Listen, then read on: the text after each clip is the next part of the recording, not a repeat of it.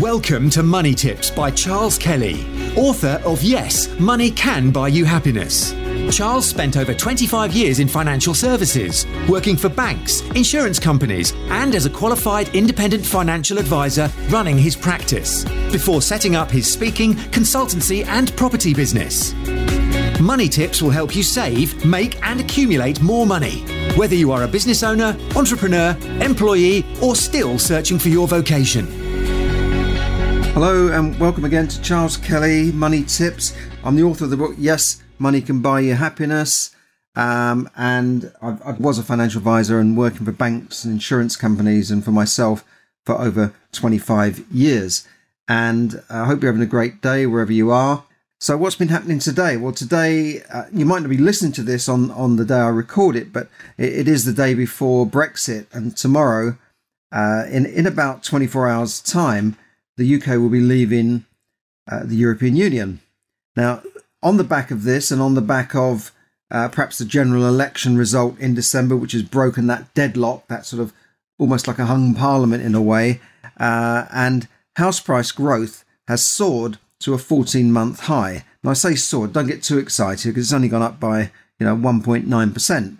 But that's better than, it was languishing at less than 1% at one point, depending on which month you sort of cut off the year from. But the Nationwide reported that to January, it's recorded the growth of 1.9%, which is pretty good. And you'll probably get slightly different figures when the Halifax publish their report, and then the Land Registry report comes out, which actually records the completion figures, but they might take a month or two to come out for last year. So that's what's been happening. Now this could be due to pent-up demand, so everyone's out. But a lot of agents will say, well, January's quite a busy day anyway, a busy month anyway for house. People tend to get out in January and start looking after Christmas. It goes quiet November, December, but it's still looking good. Obviously, estate agents are getting a bit excited now, aren't they? They're all, oh yes, it's all on the up. The Association of Chartered Surveyors are all reporting good stuff. They're all upbeat. I had a leaflet from an estate agent who said 4 times more buyer registrations in 2020 versus 2019. Well, I don't know how he manages to do that, like in January. Surely, does he mean for the month or for the whole of the year? Does he mean he got more registrations in January than in the whole of 2019? I don't know.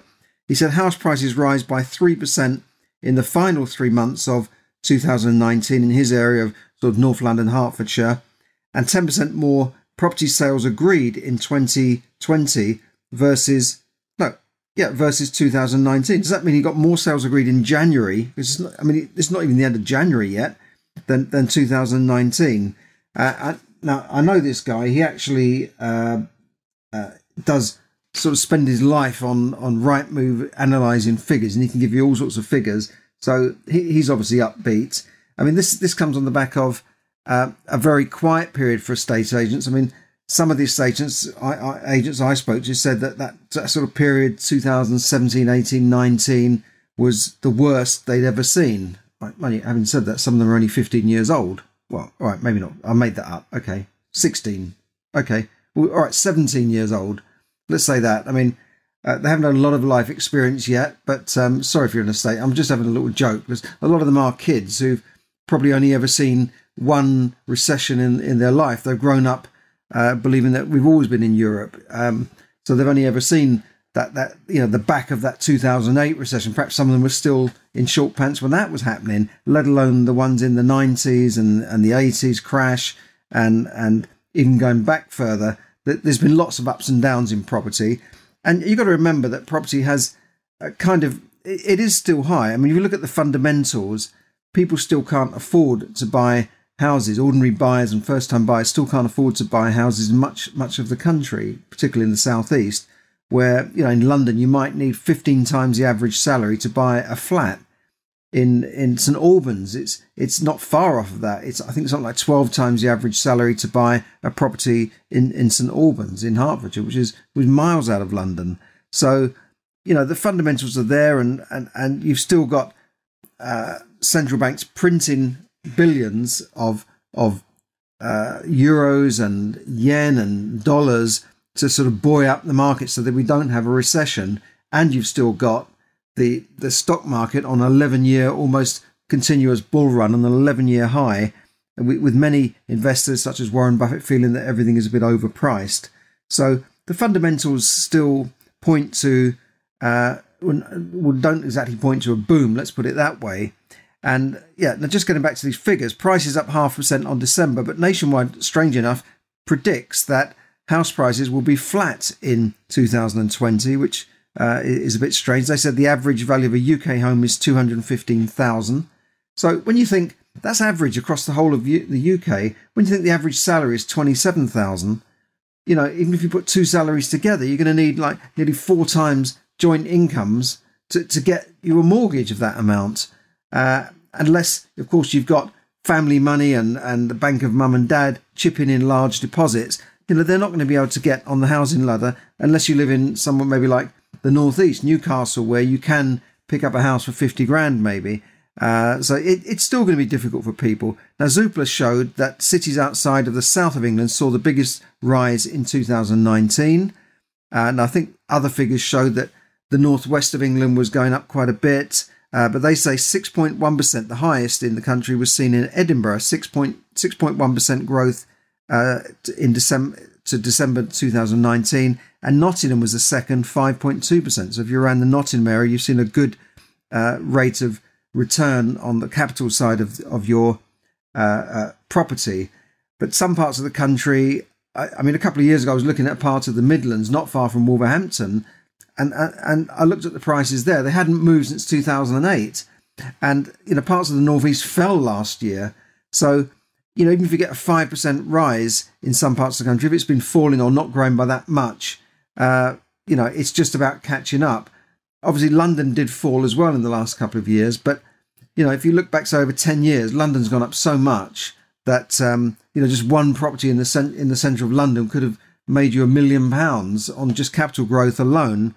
Whereas, getting 5% growth on a property that's only worth, say, 50,000 to start with is only £2,500. So it's hardly anything to write home about. So you've got to look at these figures and analyse it for yourself and decide where you want to invest and what you want to do. But if you do want to invest, then best to learn about it, learn about the various strategies, learn about whether you're going to do straightforward buy-to-let, HMOs, house and multiple occupation, whether you're going to do serviced accommodation, perhaps holiday type lets, whether you're going to do flips, refurbishment and refinance. What are you going to do? Are you going to develop? Would you like the idea of developing office to resi? So there's all sorts of strategies, including some strategies which can mean that you don't need your own money. You can get into property using other people's money and with no money down yourself. There are lots of strategies to do that. And if you're interested, just contact me and we'll put you in touch with a course provider that can give you a free day, a taster day or a free taster weekend, absolutely free. And then you can decide when you're there whether you want to go into other courses on a deeper level, which would be paid, but you're under no obligation to do so. I've been on several of these and I think they're really useful. You can learn so much just from a free taster, because you realise then that there's lots of different strategies. It's not just about, let's go and do a buy-to-let. Let's buy a house down the road because I like that area, because I would live in that area, so I'm going to buy a house there, which could be the wrong thing. You've got to know how to analyse these things. You've got to learn how to analyse the yield and the rate of return, and what you can expect, how to find the best areas for lettings, how to find the best areas for maybe growth, how to analyse these things so that you're not ending up with a property that is difficult to let and maybe empty for months.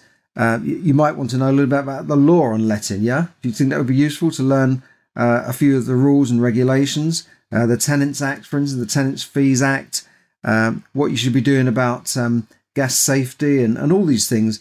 It sounds complicated, but it's not if you know what you're doing and how to go about it. So let me know if you're interested in that. Just contact me on Messenger or on at my email, charles@charleskelly.net, charles@charleskelly.net. Now, the Bank of England finally, the Monetary Committee voted by 7-2 to keep UK base rates at 0.75%. There was a rumour that things the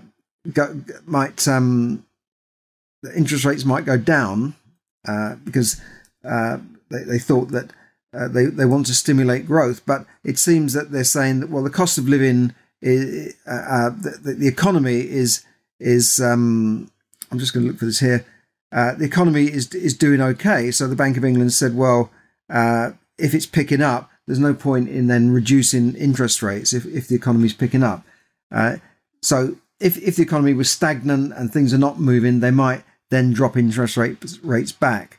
But there are some good mortgage deals around at the moment. There's some really cheap deals. So if you are borrowing, that there are some good deals even on buy-to-lets and that sort of thing.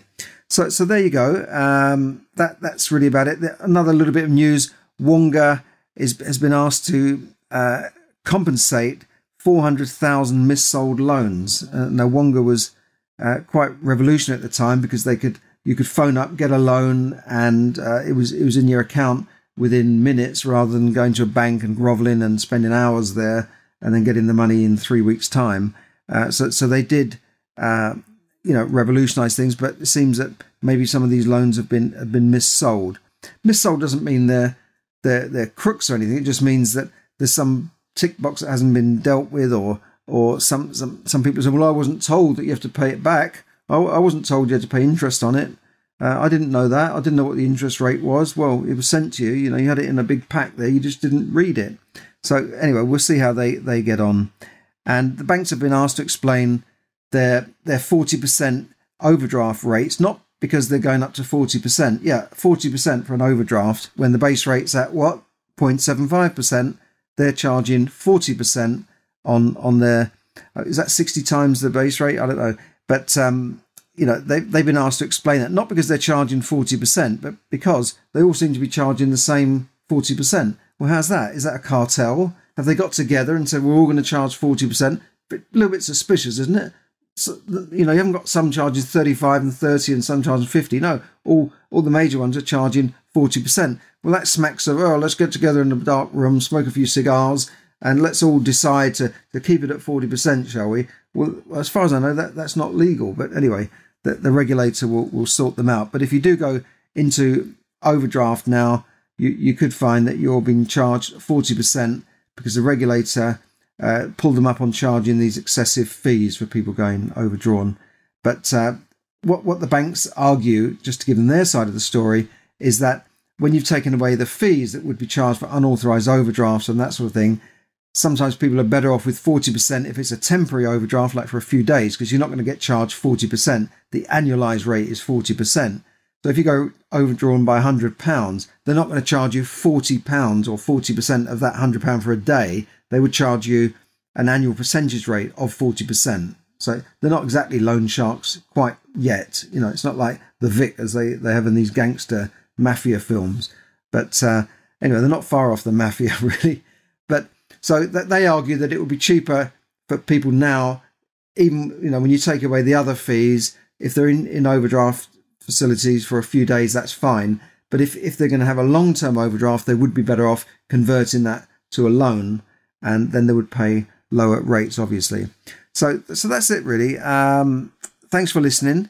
And if you're out there looking for a house, you're joining lots of people. Well, let's hope that things will pick up in 2020. We'll have a better year or two now that there's a bit more confidence around. We've got the general election out the way. We're leaving the European Union tomorrow night at 11 p.m. Now, a lot of people are not celebrating that, but at least it's out the way. It's done and dusted. We're not, we've had 3.5 years really of uncertainty and hung parliaments and governments without a majority. So we need to get things moving. The government will start hopefully spending money, particularly in the north, and revitalising things and putting some capital into the economy for projects and infrastructure projects, and that should stimulate the economy. Also, just one other final thing, the Home Office have been advised by the Migration Advisory Committee to drop the minimum salary for work permits down by, I think, to 26,000 from 30,000. This is because, when free movement stops, which won't happen till next year, they'll need to have an Australian-style points-based system in place for that. And they feel that the salary rate at the moment is too high. And it is too high. It was put up really to almost stop immigration from outside of the EU. but companies and things like the care industry and various industries need people from overseas. So they're hopefully going to make the work permit system a little bit more workable for employers. So there you go. Thanks for listening. This is Charles Kelly bringing you money tips to help you save, earn, invest, accumulate and enjoy more money. And once again, if you're interested in learning about property and how to become a property investor using none of your own money, contact me on Messenger or at charles@charleskelly.net. Thanks for listening. Bye for now. Thank you for listening to Money Tips. For more tips and information, visit moneytipsdaily.com. The information given in this podcast is for your entertainment and should not be construed as financial advice. As always, take independent financial advice before making any investment decisions.